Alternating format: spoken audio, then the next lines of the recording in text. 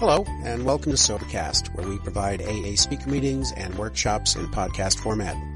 We're an ad-free podcast, and if you enjoy listening, please help us be self-supporting by visiting Sobercast.com, look for the donate link, and drop $1 or $2 into our virtual basket. We hope you enjoyed the podcast. Have a great day. Hi, all. My name is Jennifer, and I am an alcoholic. I've been kept sober since December 5th of 92, and that's my miracle. And the Legacy Group in Plano, Texas is my home group. And it is an honor and a privilege to get to be here. I love these weekends. I like hearing a good talk. But for those of us who share a talk or a pitch or a lead or whatever you call it, wherever you are, 45 minutes of it kind of stays the same. And there's that last part that's different. But with the steps, for those of us who are in it all the time, the information we get to share and the things we get to experience, for me at least, changes from talk to talk. And it's really nice to have these little hints from Heloise that you get to take home to your sponsees. They hate it. I love it. Because I'm like, I got a whole new way to look at 6 and 7 or something different we're going to write about on 8. And so I love that because the sponsor who was my sponsor for the majority of my sobriety was a scholar of the literature of Alcoholics Anonymous. She was always finding something new. She was always looking at new words or a new angle or a new definition. And so she kept it fresh for us because I wrote a lot of inventories because I was unwilling to do a 10th step. And so I just kept going back to 4. I would go 4 through 9, except for paying back the money. 4 through 9, don't pay back the money. 4 through 9, don't pay back the money. 4 through 9, don't pay back the money. And if you'll just sit on 9 long enough, you'll slide right back down to 1 if you don't drink. So that's what kept happening to me, is I kept sliding back to 1 and in sobriety over and over and over again. Calling my sponsor crying, saying it hurts. It all hurts. It's all bad, and she'd say, sounds like the first step to me, and off we go again, going through the literature. I like to take a running start at 4 and 5, but there's a bunch of meat in the 4th step. So I don't want to get too caught up in my drunkalog, because you've heard beautiful 1st step stories to get to this point. I'll just tell you, I was a daily drinker and a daily drunk. I came from 2 school teachers who didn't drink, which is a horrible place for a baby alcoholic to grow up. I mean, it's awful. I got this one younger sister who was a virgin when she got married, and she was a missionary. She was a missionary. I was a cocktail waitress in a pool hall. My sister's working for Jesus. So, fantastic. We both were doing outreach, if you know what I mean, but we'll get to that part of the inventory later. But I'm a drinker and a driver because I got places to go. I talk myself into situations I need to get out of, and you don't understand me, and I've got to take my show on the road. I was always a bar drinker, pretty much from the beginning. Well, I started out a closet drinker. I had my first drink in a closet. But after that, I discovered bars and I loved them. And when I was 19 years old, I had a friend who passed out on his back, drunk, and asphyxiated on his own vomit. And until somebody took me through the book, I didn't realize that was a turning point for me. And I stopped drinking at home and I stopped drinking alone, because I'm that kind of drunk. And I didn't ever verbalize it, but it was when somebody took me through the book that I realized that was one of the reasons I connected so heavily with being in a bar, because I felt I was supervised. And every night I was turning my will and my life over to the care of anybody who would have it, because if I wasn't done, I wasn't done, and I didn't have it at my house, and so we did a little exchange. I wasn't a prostitute, per se, because prostitutes apparently made money. I'll just do it for 3 Coors Light. And so, God, I hope my mother never hears this talk. But that's just the kind of girl that I was. And on November 19th of 1992, I got a felony DWI. drinking and driving is kind of one of my hobbies, and I'm not good at it. And I got caught, and the only thing that was different that day was that I was sick and tired of being sick and tired. That is not my last drunk. I did get drunk one more time to prove that I would drink whether I wanted to or not. I went to a bar to go talk to somebody about my legal problems, because that's where the great legal minds of our time hang out.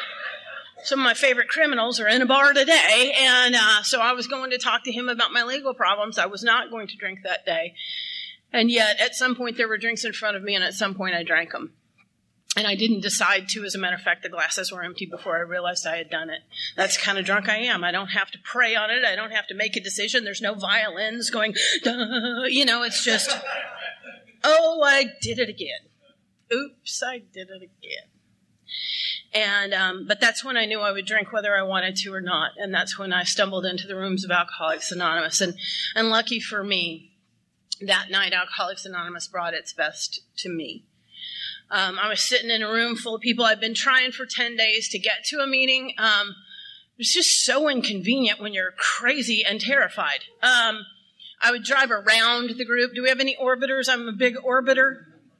I've been orbiting Al-Anon for about 10 years. Haven't actually made it to a meeting, but I'm so close. But I was driving around this AA group, and one night I accidentally got there at meeting time, which I had not intended, and I started to get out of the car, and then my alkalogic kicked in, and I thought, wait a minute, I don't have an AA book. I can't be rolling up into an AA meeting without the AA book. So, y'all, I got in my car, left the group where the AA books live, to go on a quest for the AA books. So I went to the Barnes & Noble, and they have AA books there. They are expensive. I mean, this was 1992, so they were probably $4.49 or something, and I was not flush. And so I decided that seemed like a pretty huge investment in something that I thought was a long shot to start with. So I went to the half-price books. They got them there, too, but the problem is half-price books, big books, have highlighting in them. And you don't have a good copy if it wound up at half-price books. I don't really want somebody who's willy-nilly highlighting, influencing my opinions of the book Alcoholics Anonymous.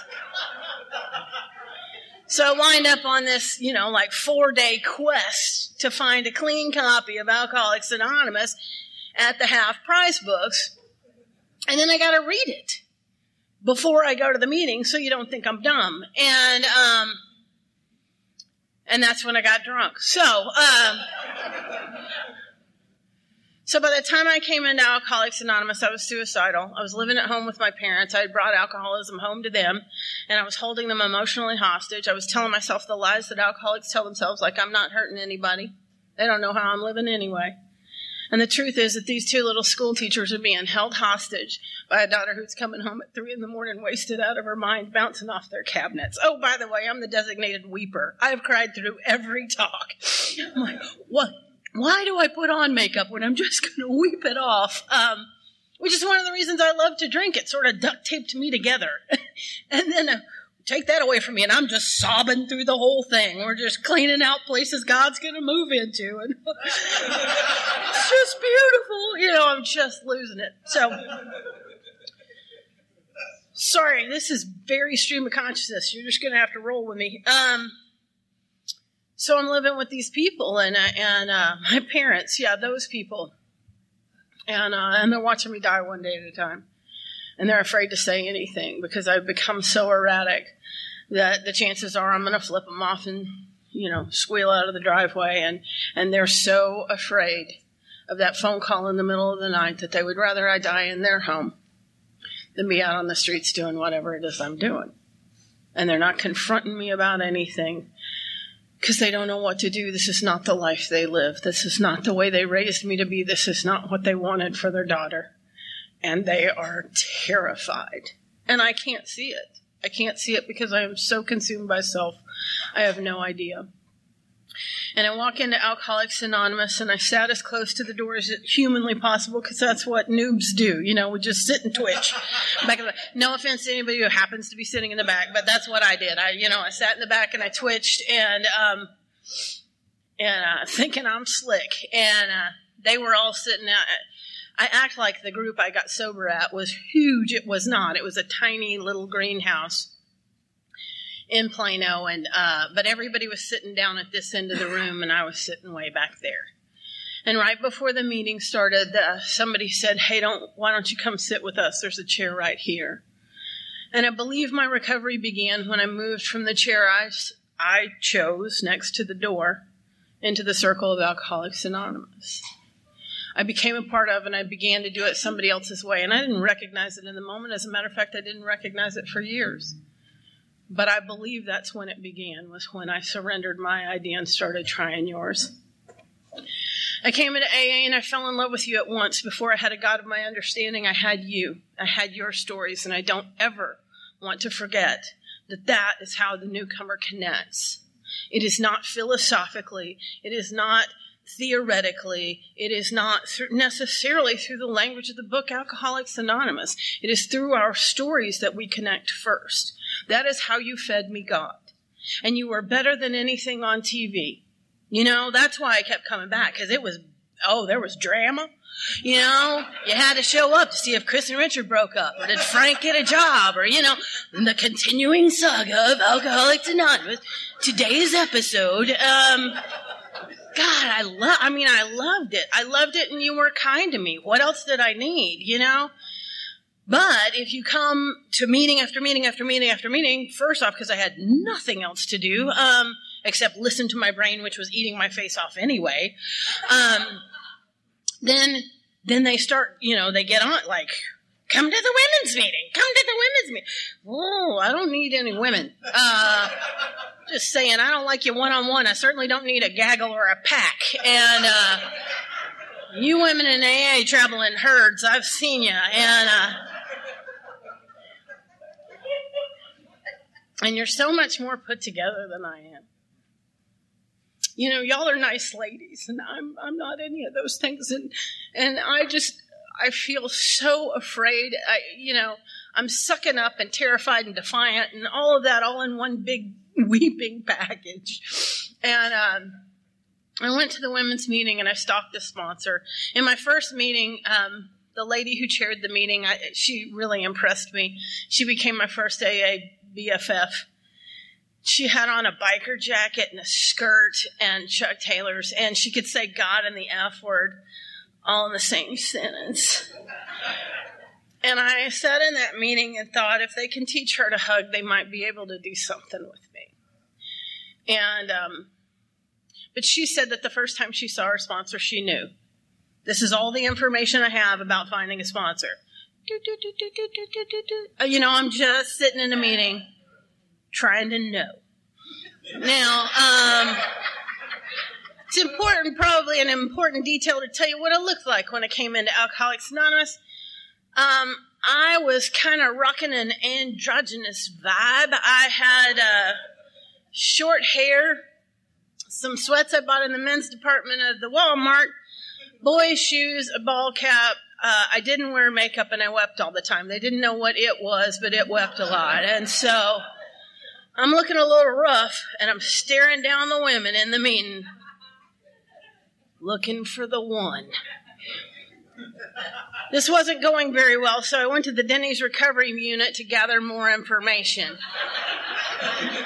I said, look, I've been stalking a sponsor, and I'm not finding anybody. And they said, oh, sorry.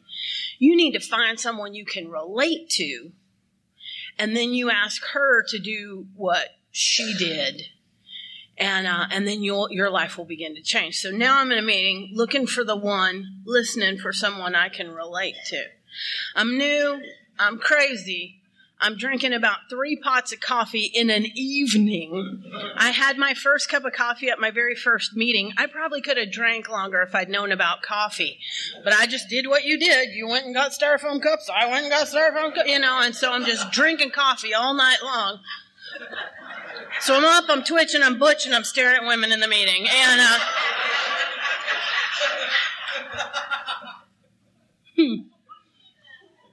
First woman I asked to be my sponsor, she talked like a BB in a can. Just, and I was like, there she is. It's the mothership. And I left over furniture to ask her to be my sponsor. And she agreed. And I said, how long have you been sober? And she said, 4 days.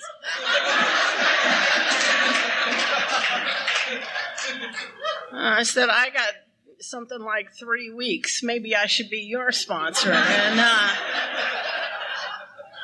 so the finding someone I could relate to plan wasn't going that well. So I go back to the Denny's recovery unit. I gather more information. And they said, find someone who has what you want and ask them to teach you to do what they do. So I'm looking for someone who has what I want. Y'all, the most I thought I could ever ask of Alcoholics Anonymous was that I could be turned into a nice lady. So all I'm looking for in AA is a nice lady, and I found her. Oh, I had another criteria. That's not true. I had another criteria. There was a line of sponsorship in my home group where all the men did their 5th steps on camping trips. I was not in great shape for camping. So I thought we all did our 5th steps on camping trips. That's the thing that happens in meetings when you're getting all your information from meetings. I think, camping trip equals 5th step. And so I got to find a sponsor who is not going to make me do a nature hike. So my first sponsor is roughly this size. She had her nails done. She had her hair done. She had a laugh that shook the walls of the group. You always knew when she was there. And she called me precious. And I hadn't been precious in a really long time. And I asked that lady to be my sponsor, and she agreed. I asked her on the day her puppy died, so her defenses were down.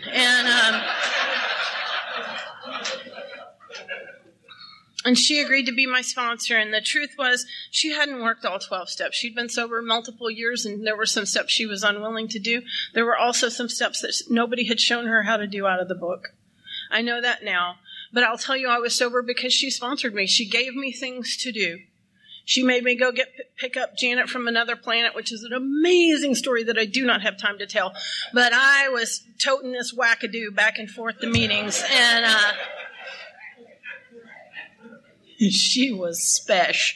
And anyway, so, she gave me things to do, and we worked the steps that she knew how to work. And when we got to the 4th step, I did 137 pages of resentments with only 3 columns. I didn't write about fear, and I didn't write about sex because she didn't know you were supposed to. She hadn't done it either. I did not know that until later, after I worked the steps out of the book. I went back to that group and began to work with some of the women I got sober with, and I discovered that they had done inventories in exactly the same way. But what happened with me is that as a result of doing an incomplete I believe, all of this is filtered through my perception. I believe as a result of not doing the fear and the sex inventory, I was not armed with facts about myself. I waited a year before I went on a date. That's what my sponsor told me to do. I'd like to claim virtue. I'll also tell you that the people who asked me in that first year were super twitchers. And, I can work with a little twitching, but they were the super twitchers. And I didn't date in my first year until I had that solid brass coin. But my first sober date, I went out with a guy who'd been going to my home group. He had a sponsor. He had enough time sober. He said he was working the steps, and he asked me out on a date. And my sponsor had said, I want you to be really careful with that guy. I don't know why, but I think you need to be really careful. And she didn't know him like I knew him. Because he said all the things I needed to hear, and that's all you really got to do with me. I don't have very high standards. And we went out on this date, and it was super romantic. He pulled out all the stops. We went to the bowling alley. And we shot pool, and about halfway into the evening, he said he was uncomfortable because there was alcohol around us, and I didn't want to jeopardize his sobriety, and he asked if we could just go watch a movie.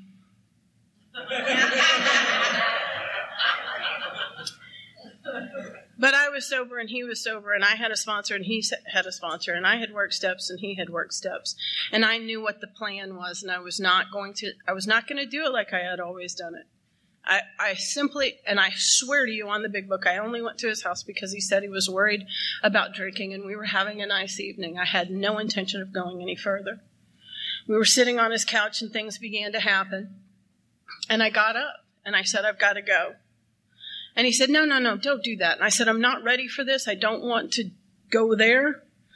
I can't. I really can't. And he said, okay. And I sat back down. And within a few minutes, things got hot and heavy.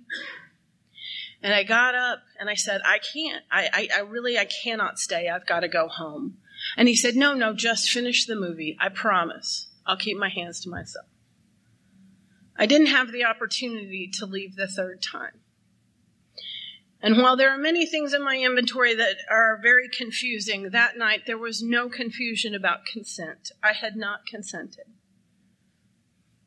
And this is my first date sober.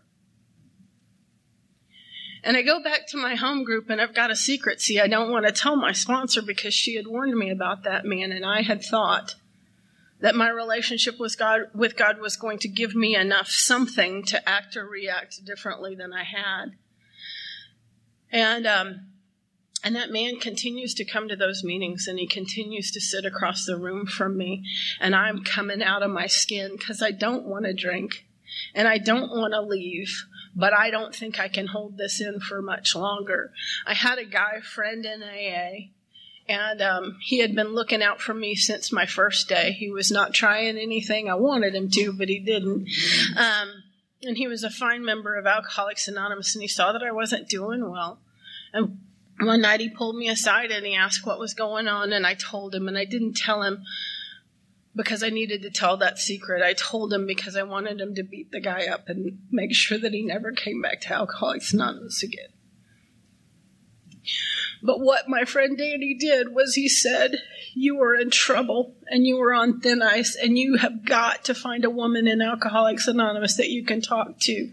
You need to do an inventory immediately because there is no reason for you to drink over this. You do not have to drink over this, but you won't be able to if you don't get help immediately.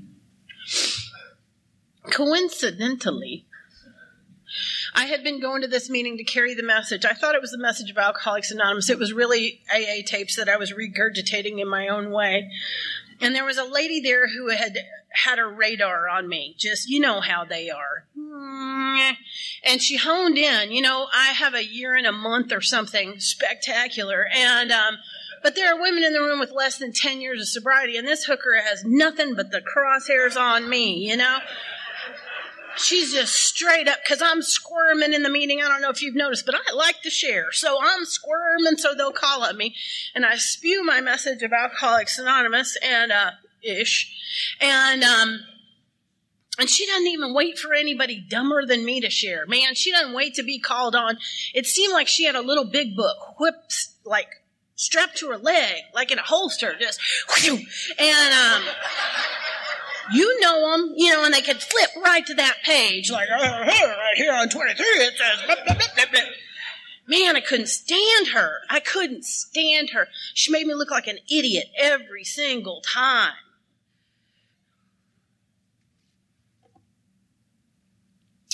She knew a secret. She knew a promise. So one night after the meeting, she came up to me and she said, what step are you on? Like that. I mean, maybe not like that. That's what I saw.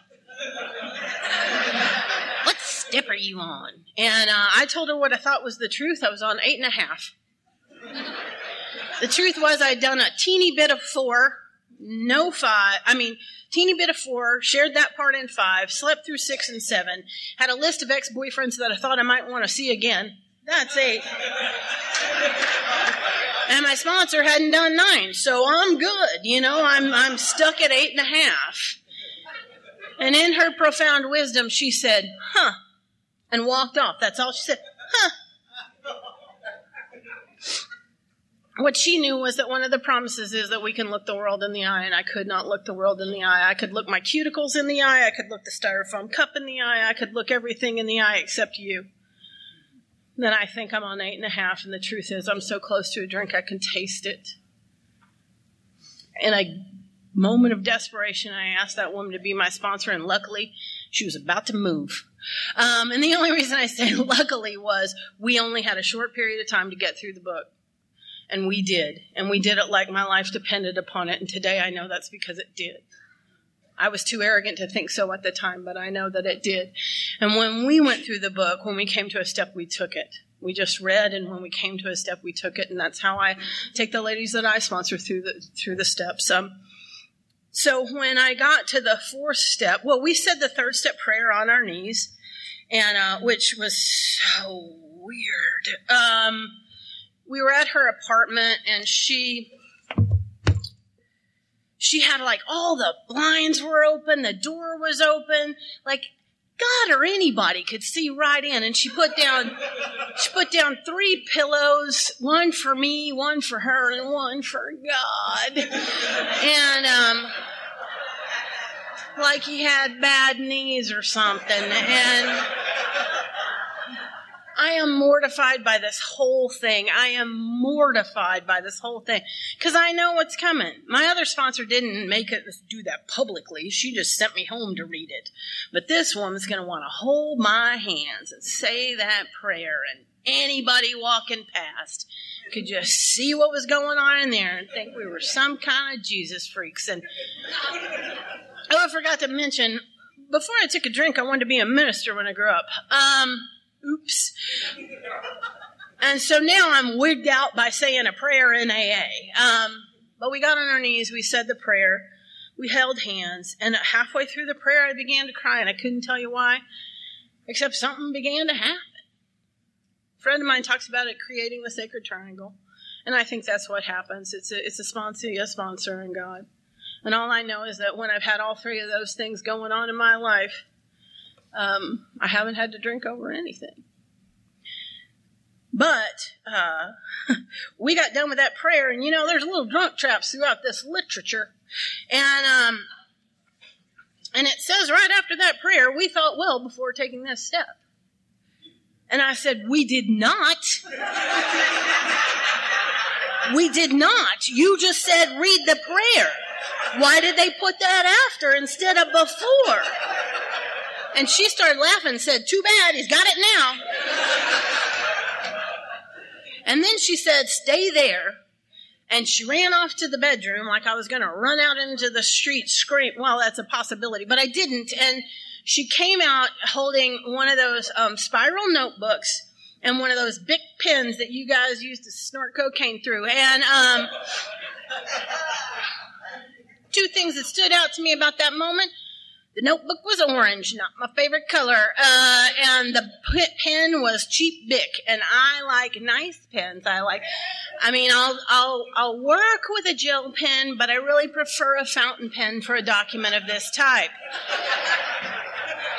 I wish I was kidding. I wrote out my second step in calligraphy.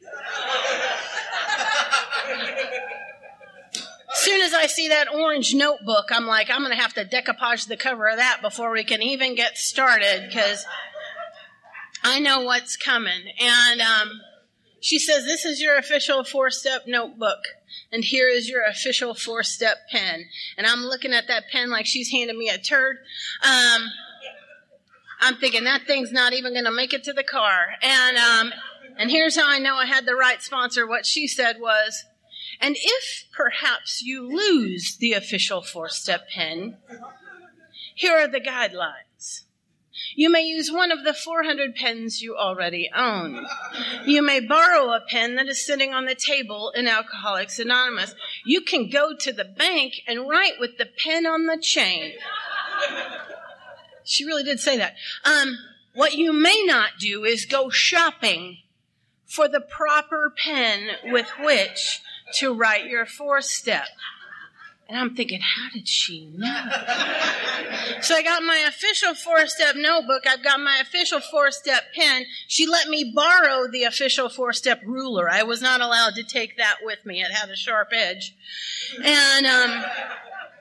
And so I drew lines on the paper where she told me to draw lines on the paper. And that's what I did for my first hour after I did the 3rd step prayer. Then she gave me instructions on how to write the grudge list. I love the Grudge list. It is delightful. It is fantastic. It's the best part. We didn't really work on any finesse moves on this inventory. She just said, write about everybody you hate. Just put 3 names down every night of somebody you hate. If you happen to come up with a few more, add them.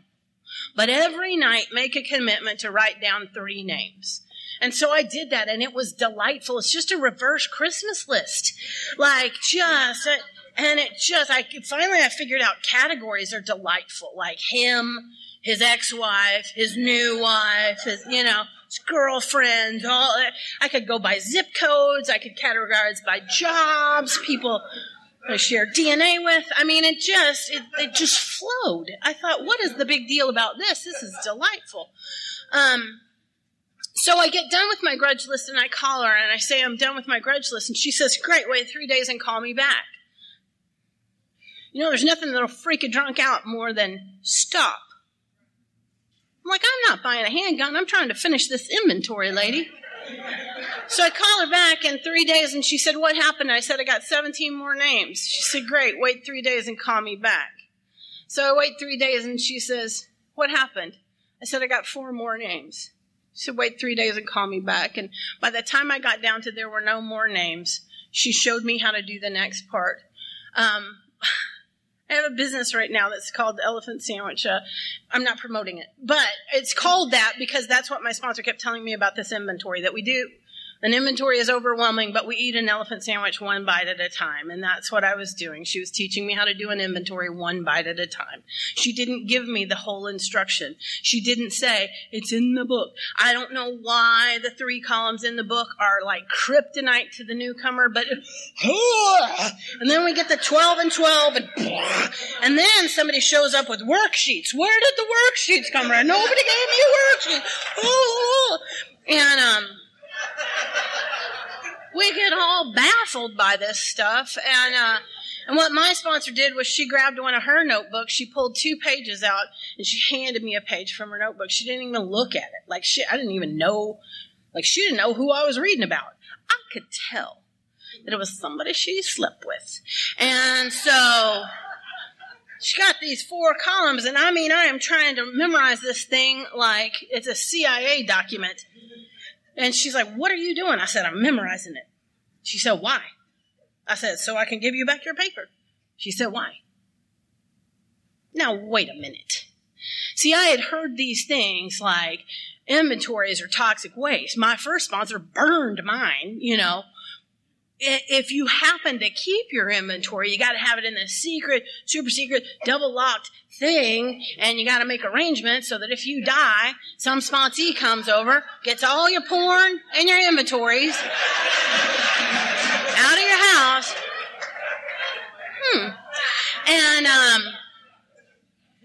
And that's what I had been told. Like, this is super secret, top.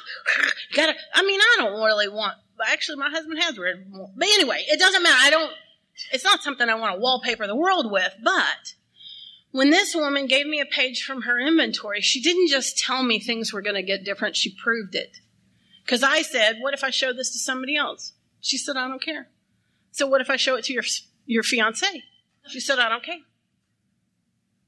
What if I Xeroxed it, put it on the cars of everybody at your home group?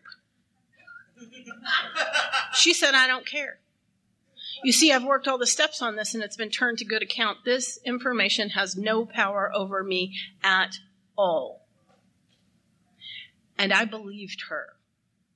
And I wanted that so desperately that I did what she told me to do. I wrote 3 columns. First, I wrote who. Then I wrote the cause. Then I wrote which areas of my life it affected. After I had finished the first 3 columns, I then moved to the 4th column. One of my pet peeves, I'm a semantics girl. I get caught up in words. And I hear in meetings all the time that the 4th step is my part. For me, it is very important that I call it something different, because anytime I'm talking about my part, I'm hanging on to the fact that you have a part. And I'm already starting ratios, and I'm probably at 23%. I just started that and went, why did you pick 23? Because you can't do the math to figure out what the other part of that is. But you get what I'm saying. They got a bigger part than I got. And suddenly I'm already, before I've even written anything down, I'm negotiating on how much amends do I really owe, instead of getting the information that I need to get from this inventory to move forward in my life. And so I get to that fourth column, and I look, where are my mistakes? Where was I to blame? Now, before I go any further, I'm going to do a completely goofy illustration of what the inventory really is to me, just in case there's somebody here who's freaking out about doing this. Really and truly, what it was like for me is that I've gone through my life, and I really like cereal. I've eaten cereal every day of my life, pretty much like forever. This is an analogy. I haven't really, but you can get the shape eating that much cereal. Anyway, so I'm eating all this cereal. And the quirky thing about me is that I love to keep the boxes. Now, when I was a little kid, that was okay. My parents got me this little, box where I would save my boxes. And because I was a little kid, it was those little bitty boxes. But before you know it, that box gets filled up, and now I've got to have a cereal box closet. So I got the box in the closet, and that's okay. It's no problem. I mean, it's perfectly manageable. I mean, it's just a little quirky thing. I like the boxes. I eat the cereal, and we save them. And so on this goes, and now I've got boxes inside my oven and inside my fridge. They're under the bed. The whole dining room is now a box categorized box place. And I'm just saying, if you got these kind of boxes, it's going to start kind of taking over. And you may miss work every now and then because box management hasn't gone well, and you have a box avalanche and things start falling, and you got to figure out new places to put the boxes. And if you meet a nice man, it's really hard to invite him over because they open up the door and see the boxes, and they're like, whoa, hey there, I think we're good. Little kiss at the door, I'm out. And so I got this whole box situation. I get sober, and everything's a lot better, except I still got the boxes. And I got this sponsor that I'm calling every single day because that's what she told me to do. But I'm not telling her nothing because she'll use it against me in a court of law, or I'll probably have to do some writing or something. But one day, accidentally, I got my sponsor on the phone, and she said, "Why were you late to the meeting?" And I'm like, "Oh, the box. It was just the box thing." She was like, "Boxes? Yeah. What kind of boxes?" Cereal boxes. Do you collect cereal boxes too? Wait a minute. And she says, "I used to collect cereal boxes myself." Huh. What kind of cereal boxes you got? No, wait, don't tell me. Let me guess. You only have 3 kinds, right? How does she know? You got Resentment Krispies? You got Frosted Freddy Flakes? Getting Lucky Charms. And I'm like, how does she know I got the 3 kinds of boxes? They're all over my freaking house. She's like, how many you got? I'm like, I don't know. She said, you really should count them. You really should count them. I counted mine. I know how many boxes I had. As a matter of fact, every now and then I slip back up and I get new boxes and I got to go back through them. She said, but I'm just going to tell you from experience, the boxes have no value. I'm like, but I have an extensive collection. I'm certain they'll be worth something someday. And she says, no, they are completely worthless, but you did get the prizes out, right? Prizes? Yeah, at the bottom of every box, there's a prize. Shut up. I've been saving all these boxes. They're cluttering up my entire life. They decide where I can go, who I can hang with, who can come in my house, who can't come in my house, whether I get to go to work today or not. And there's prizes in them? And she says, yes. Let me help you.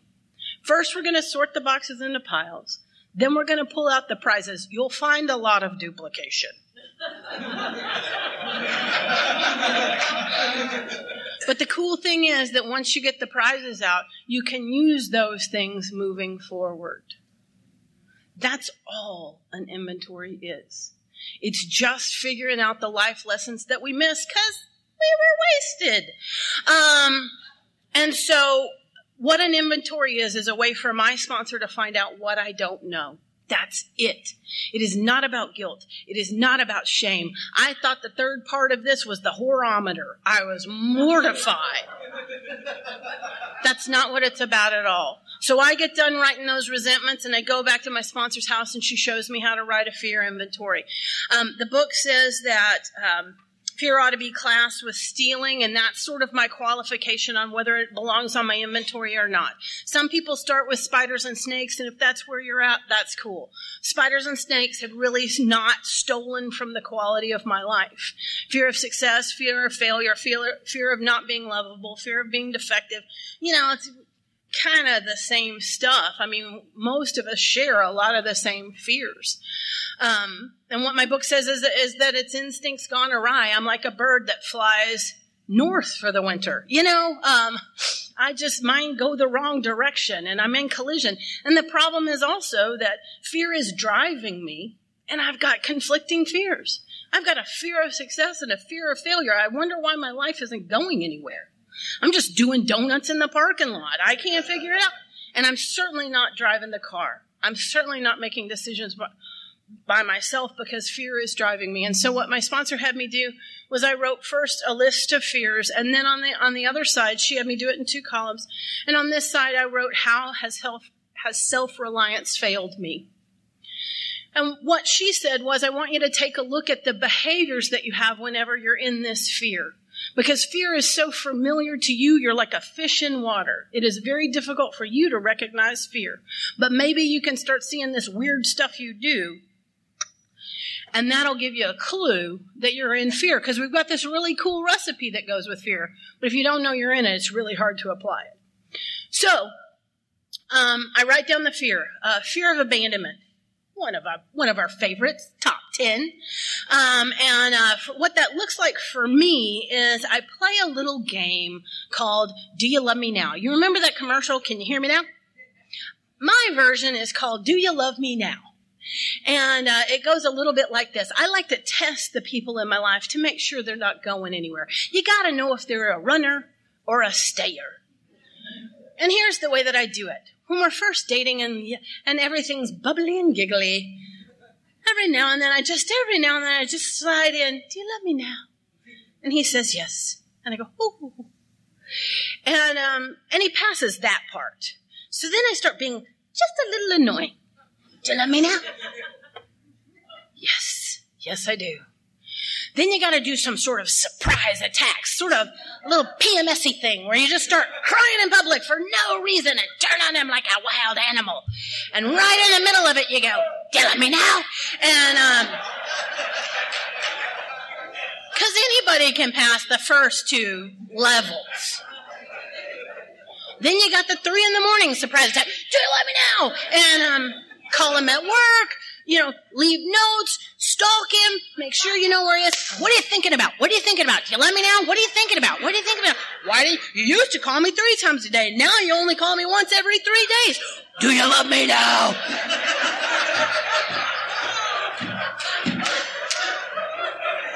Some of y'all are still running this test. And let me tell you, it's 100% effective. Because sooner or later, I find the breaking point. Sooner or later, they go, nope, sure don't. I do not do it. I don't know what you need, but it is not me, and I am out of here.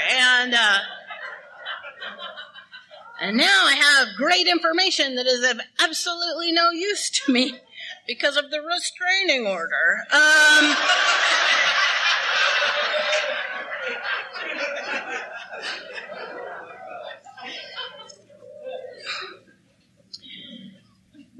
And so I go through and I look at what I do when I'm in fear about money. I like to spend and gamble.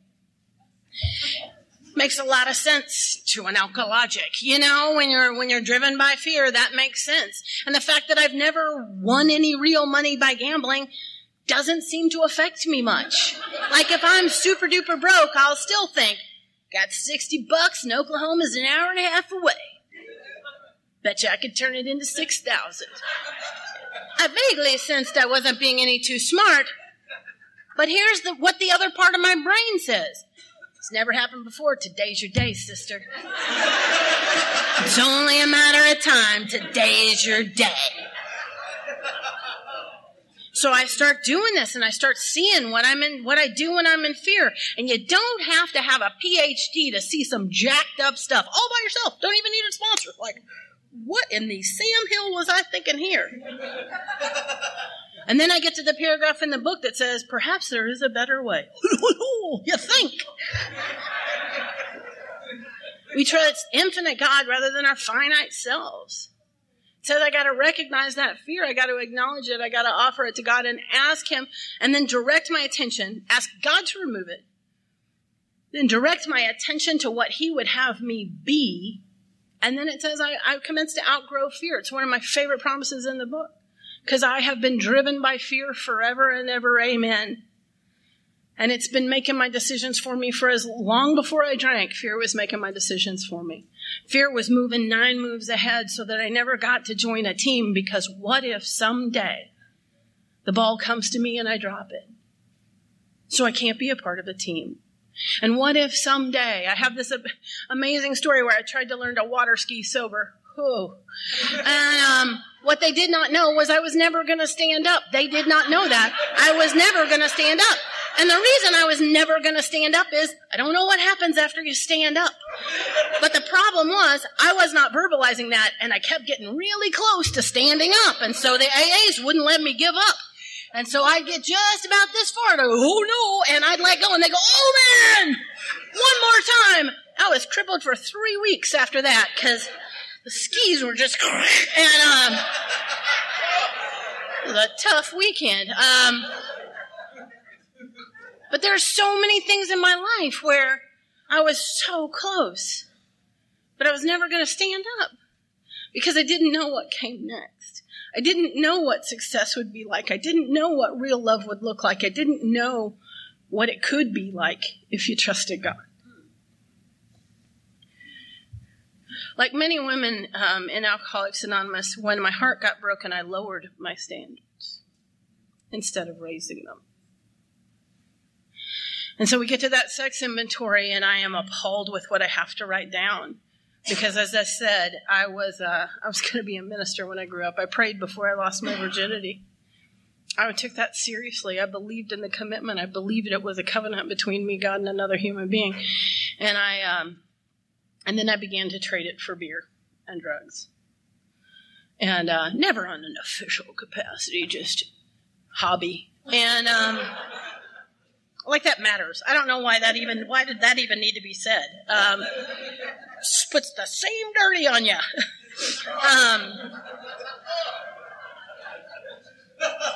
Anyhow, so I got to write this down, and I'm mortified. I am mortified about what I'm going to have to tell somebody else. The sheer number horrifies me, much less what I got to write. And here's the thing. It wasn't about who and when and where and what positions and how many wild animals were involved or any of that kind of stuff. That's the part we're afraid of, and that's not what we're talking about at all. What we're looking at is, what do you not know? And in this area, I knew almost nothing.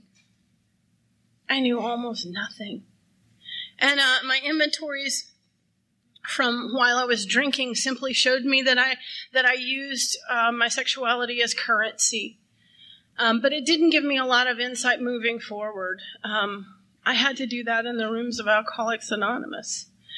And I began to date men in AA, and after each one I did an inventory. And what I discovered, there are some questions on page 69, and I write 6 little boxes. The first one is who. I love that we start with the stumper. My sponsor said I could just put guy in the blue hat or whatever, but where was I selfish, dishonest, and inconsiderate? Again, with the bar arrangements, that's not such a big deal, but with the real relationships, that was pretty important. Especially in sobriety, in sobriety, I found myself agreeing to things that I weren't what I wanted, you know? I'd like a guy, he'd start flirting with me, and he'd say, well, you know, I just got divorced, and I'm just not even sure that human beings are supposed to be monogamous. I just don't even know. I'm certainly not ever getting married again, I'll tell you that much right here. And, I'm just kind of looking for somebody to kick it with.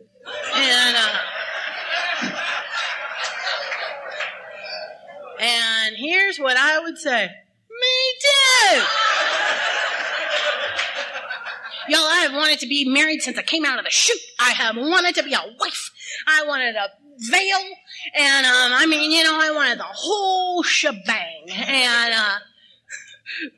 this Easter, my husband, we're on the way to church, and he goes, hey, my shirt matches your dress.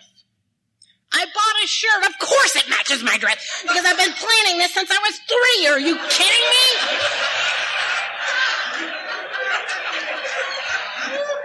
But I'm looking this guy dead in the eye, and Alcoholics Anonymous going, well, of course I just want to blah.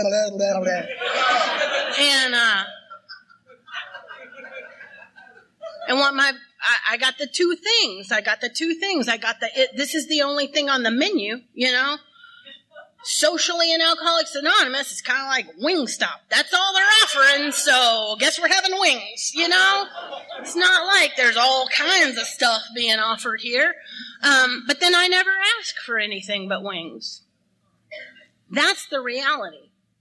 I never required more than wings. And the other part of it is, if I love you the way I love you, you will change your tune. You know how many people that worked on?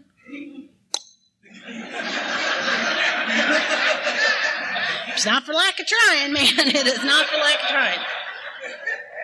So I'm selfish, I'm dishonest, I'm inconsiderate, I'm consumed with self in this area, I'm completely insecure, I'm looking for my okay from the outside in, and I am bugging you at work, and I need your attention, and I don't care that you have a little kid. I've got things that I need from you right now. Whom did we harm? I'm not really into the group thing. It's weird enough one-on-one. I thought there was just going to be 2 names there. I discovered that is absolutely incorrect. Sponsors, sponsees, home groups, jobs, all kinds of people were affected by this behavior because I do things at the speed of microwave. And I want you to be a part of my family and me to be a part of yours. And we're dragging those little kids into our relationship before we even know if we can get along. And it's not fair to anybody. And I don't like what I see in that little question right there. The next one is, were we selfish, dishonest? No. Did I arouse jealousy, suspicion, or bitterness?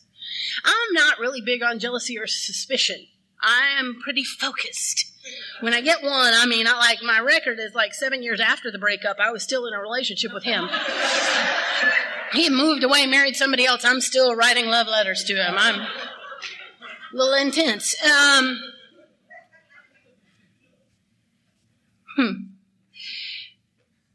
But I make up for it in bitterness. Because here's what happens. Little things start to nag at me. Just little things, just tiny things. I like to monitor the trash. I wonder how long he's going to let that trash be like that. Because I don't know if y'all know the unwritten law came down with Moses. Men take out the trash. And my sponsor don't know that, but really. So I start monitoring the trash. I don't say anything because that would be petty. But I supervise it. Every day I make a little note. Oh, that's how far it is today. Oh, look, now it's level. It's just about time to take that old trash out. I do not know that there is some ingredient in testosterone that says, the game has just begun. I'm from Texas, and I date men who dip, which adds a whole new element to the game because there's spit cans in there. It's fantastic. And I start supervising that thing and monitoring, but I'm not going to say anything. I'm not that petty. It's not that big a deal.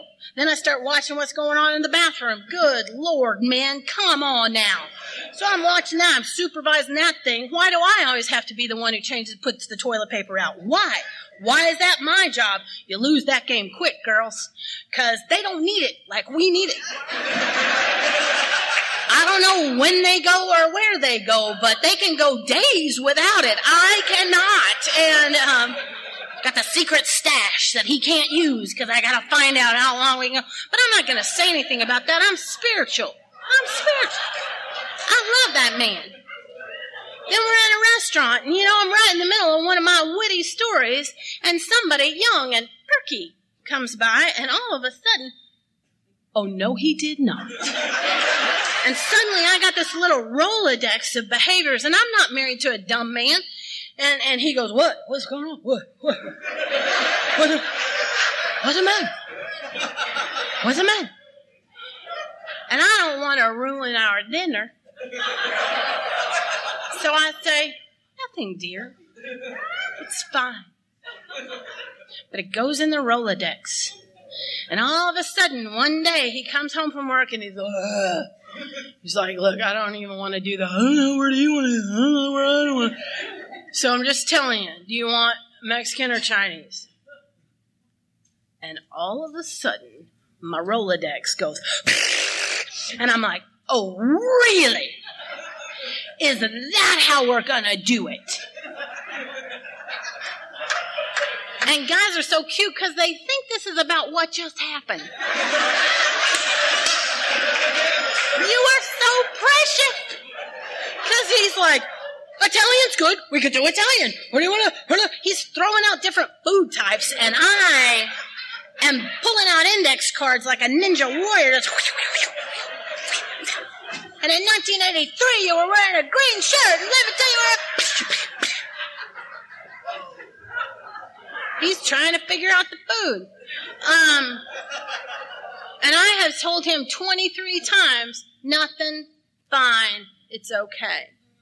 And I whip that back out, and we're going to do the whole thing all at once. And that arouses a smidge of bitterness. Thank goodness there's a step for that. The next step is the next box is what should we have done instead? If you haven't done your inventory, I'm going to let you cheat off my paper. 2 choices. One is slow down. We do stuff fast. And what I discovered in my inventory is one of the reasons I move so quickly is that I got to get you in my house and get you committed before there's any bad information coming to light. Now, when you say it out loud, that sounds insane. But it's what we do. I gotta hurry. I got these little precious things that I sponsor now, and they love just sliding in on their 10-step. See a newcomer. They don't talk to their sponsor about it, just because I don't want anybody interfering with my bright idea. And a sponsor's job is just to keep you from having any fun. That's what we do. We just ruin fun. Except the truth is, I'm trying to keep you from hitting the potholes that I've hit over and over and over again. When you know where a pothole is that'll total your car, you kind of want to make sure that anybody that you can protect from it, you will. And that's what I discover is that I'm in this big hurry, so it's slow down or run like the wind. I see these things and I drive right past them. I see these big red flags and I run right past them. And and then the final question is, was it selfish or not? Then we get to the 5th step. And I do not understand people who have written inventories and don't go immediately to the 5th step. I tell my sponsor I'm done with the inventory before I am. I mean, that's just the truth, so that I will create a deadline for myself because I've got to get this stuff out. It's like emptying the litter box and then driving around with that stuff in your car. Just, it's mine. Y'all, it's hot. It smells bad. Other people know. Like, they know. You're not being slick with this whole, got my inventory. Just going to drive around with it in my car. Share it with your sponsor immediately. It says we pocket our pride and go to it. And so when I got to my sponsor's house, I've got this inventory written, and I've got this thing that I don't want to share. And right before we get started, my sponsor did 2 things. The first was that she asked me why we do an inventory, and I didn't know the answer. I'd been reading the book every day, and I didn't know the answer. So I made it up. The reason we do a 5th step is because fellowship of the Spirit and the sunlight and hand in hand with the Spirit of the universe and the character defects. And she just let me go, and then she whipped out the book, and it said, best reason first, we might not overcome drinking. Okie doke, might not overcome drinking. That seems important. The next thing was that she said a prayer, and I didn't want her to say a prayer because I had a secret I wasn't going to tell. And I don't know what she actually prayed, but I know what I heard. It was something like, God, please help Jennifer be honest. Because if she is not honest, she will drink and she will die a slow death. And it was just all about drinking and honest and dying and extended livers and just bad stuff. And I start reading this inventory, and I do the first page, and I've got the secret I'm not going to tell. And I do the second page, and I tell a little bit about myself, and she tells a little bit about herself, and nothing bad happens. Nothing bad happens. I'm just not going to tell. And I get to the third page, and it's on this guy, and I read it, and I'm like, this is a piece of cake. I'm just not going to tell the thing. That's just, the thing is not going to be told. And she asks me one question. One question, and I fold like a cheap lawn chair. I immediately start just projectile weeping.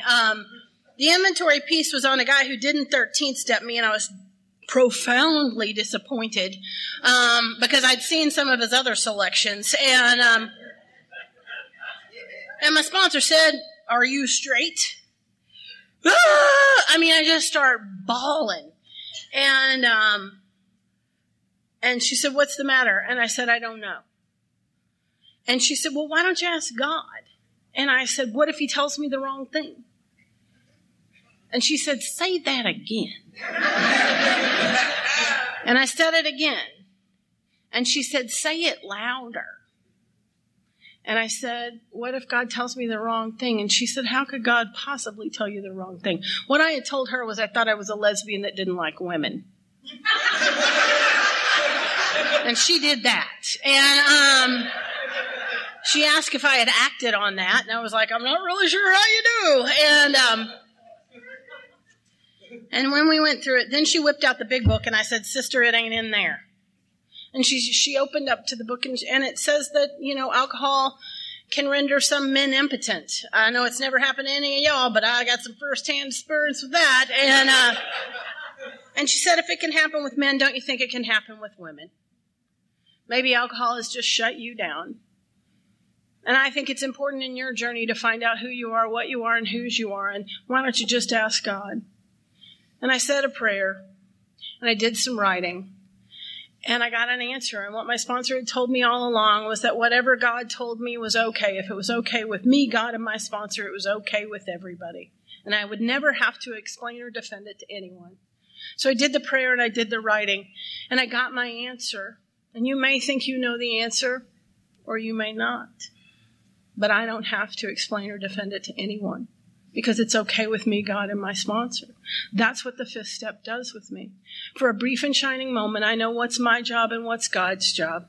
I walk away with an overwhelming sense that it's just going to be okay, when I didn't think it was going to be okay.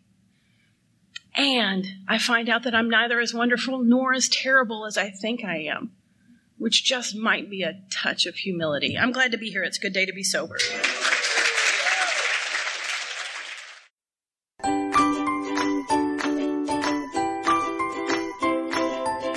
Thanks for listening. I hope you enjoyed the podcast. Sobercast is ad-free, and we'd like your help in order to keep it that way. So if you'd like to help us be self-supporting by pledging $1 or $2 a month, visit Sobercast.com and look for the donate links. Thank you very much.